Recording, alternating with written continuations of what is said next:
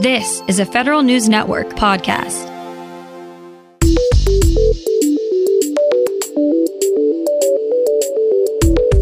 Coming up on today's Federal Newscast, there's another casualty of last year's Ukraine defense aid controversy.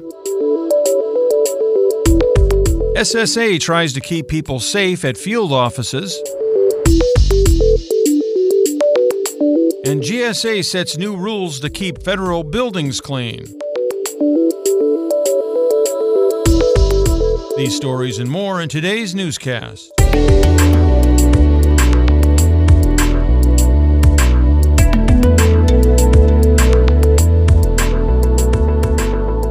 Welcome to today's episode of the Federal Newscast. I'm Peter Maserlian in for Eric White. The Pentagon's top financial officer is resigning. Elaine McCusker, DoD's acting comptroller and chief financial officer, will step down on June 26th. President Trump had nominated McCusker for the permanent comptroller position last year, but revoked that nomination in March. That was after public reporting indicated she had pushed back against the White House's attempt to withhold defense aid from Ukraine, a central issue in the president's impeachment trial. McCusker is currently the deputy DoD comptroller, and her departure will leave the office with no Senate-confirmed officials. DoD did not immediately respond to questions about who will lead the office after she departs next week. Vice Admiral Jeffrey Trussler is selected as the next Director of National Intelligence. He will also work as the Deputy Chief of Staff of Naval Operations for Information Warfare. Trussler formerly served as the commander of the Undersea Warfighting Development Center and as the Director of Future Place on the Navy staff. Trussler takes over for Vice Admiral Matthew Kohler, who served in the Director of Intelligence position since 2018. Authorities have charged an active-duty Air Force sergeant with murdering a Federal Protective Service officer in Oakland last month. Federal News Network's Jared Serbu has details. Staff Sergeant Stephen Carrillo was already in jail for the separate killing of a sheriff's deputy on the California coast. Federal prosecutors say in the Oakland case, he fired an AR-15 rifle into a guard station outside the Oakland Federal Building, killing Officer David Patrick Underwood and wounding one of his colleagues. Authorities claim Carrillo was connected to a right-wing anti-government movement, and the group came up with a plan to target law enforcement officers during recent protests via online chats. Jared Serbu, Federal News Network. 3 companies are entering the Show Me portion of the competition to build an application to make it easier for military service members to transition to civilian life. The Labor Department announced Eightfold, LinkedIn, and Square Peg Hires will present their software applications to transitioning service members from various Army installations through virtual transition assistance program courses. The service members will evaluate their user experience and provide feedback as part of the competitive review process. The winning company will receive $300,000 for the final phase of the competition, where they will demonstrate job-matching capabilities.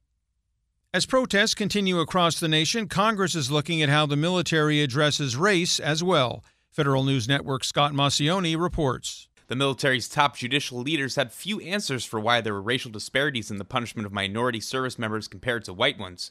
Officials told Congress they were just beginning to change the way they looked at racial data and the causes for disparities as mandated by new laws. The consensus is that minorities are prosecuted at higher rates when at the E5 level or below. Lawmakers were frustrated by the lack of initiative from the military, considering the problem has been well documented for years. Scott Maucione, Federal News Network. Another Department of Homeland Security subcomponent faces a budget shortfall because of the pandemic. The National Treasury Employees Union says declining trade and travel volume is opening up a partial funding shortfall at the Customs and Border Protection Office of Field Operations. The CBP Field Office may be short $400 million by the end of the fiscal year. Custom and immigration user fees account for 40% of the CBP office's budget, and the salaries for 8,000 CBP officers. NTEU National President Tony Reardon urged Congress to appropriate additional funding for CBP to avoid the prospect of employee furloughs. The Small Business Administration opens up a new round of disaster loans with different rules. More from Tom Temin. With $60 billion in new money to loan, the SBA refreshes its Economic Injury Disaster Loan Portal. The low-interest, long-term loans are available to small businesses and nonprofit organizations affected by the pandemic. The advance component provides $1,000 per employee grants for immediate relief. Washington, D.C. economist William Michael Cunningham says revised rules make loans more available to gig workers, freelancers, and contract employees. I'm Tom Temin. Maximum telework continues indefinitely at the Social Security Administration. SSA Commissioner Andrew Saul told employees in an email the agency is working to acquire masks, hand sanitizer, and other supplies. He says SSA is still assessing how it'll keep vulnerable populations without phone or internet access and its employees safe at agency field offices. Saul acknowledged employees are likely looking for more information about SSA's status and its own reopening plans. One senator says exempting the intelligence community from federal cybersecurity requirements was a mistake. Senator Ron Wyden is pressing the Director of National Intelligence, John Ratcliffe, for new details on how the intelligence community agencies are securing their data and systems. The Oregon Democrat writes to Ratcliffe after releasing an unclassified version of a new report detailing how the CIA lost hacking tools. Wyden wants answers to 4 questions, including how the IC has implemented multi-factor authentication on government domains and how the IC is using email security tools known as DMARC. Wyden asked for answers by July 17th. Jason Miller, Federal News Network. The Equal Employment Opportunity Commission has some ideas on how agencies can better handle conflict of interest cases. Having agencies clearly define what conflicts of interest actually are is a start. EEOC says complainants often misinterpret the meaning and spend time filing conflicts of interest complaints when they should pursue another avenue instead. The commission also recommended agencies sign memos of understanding with their subcomponents and other organizations who can mutually agree to process each other's cases. Democrats in the House and Senate introduce a bill aimed at protecting whistleblowers at organizations that receive coronavirus relief spending.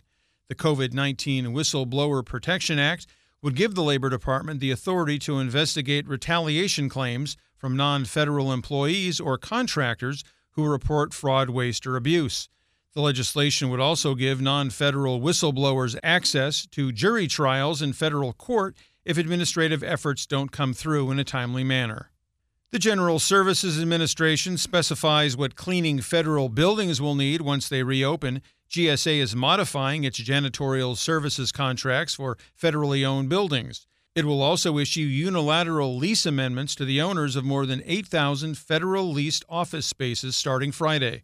The new language requires lessors to wipe down all high-contact surfaces in common and high-traffic areas at least once a day. GSA will require lessors to clean the surfaces first with soap and water, followed by a disinfectant from a list of EPA-approved products. Find these stories and more at federalnewsnetwork.com and stay up to date on your agency's response to the coronavirus on our coronavirus resource page. I'm Peter Muserlian in for Eric White.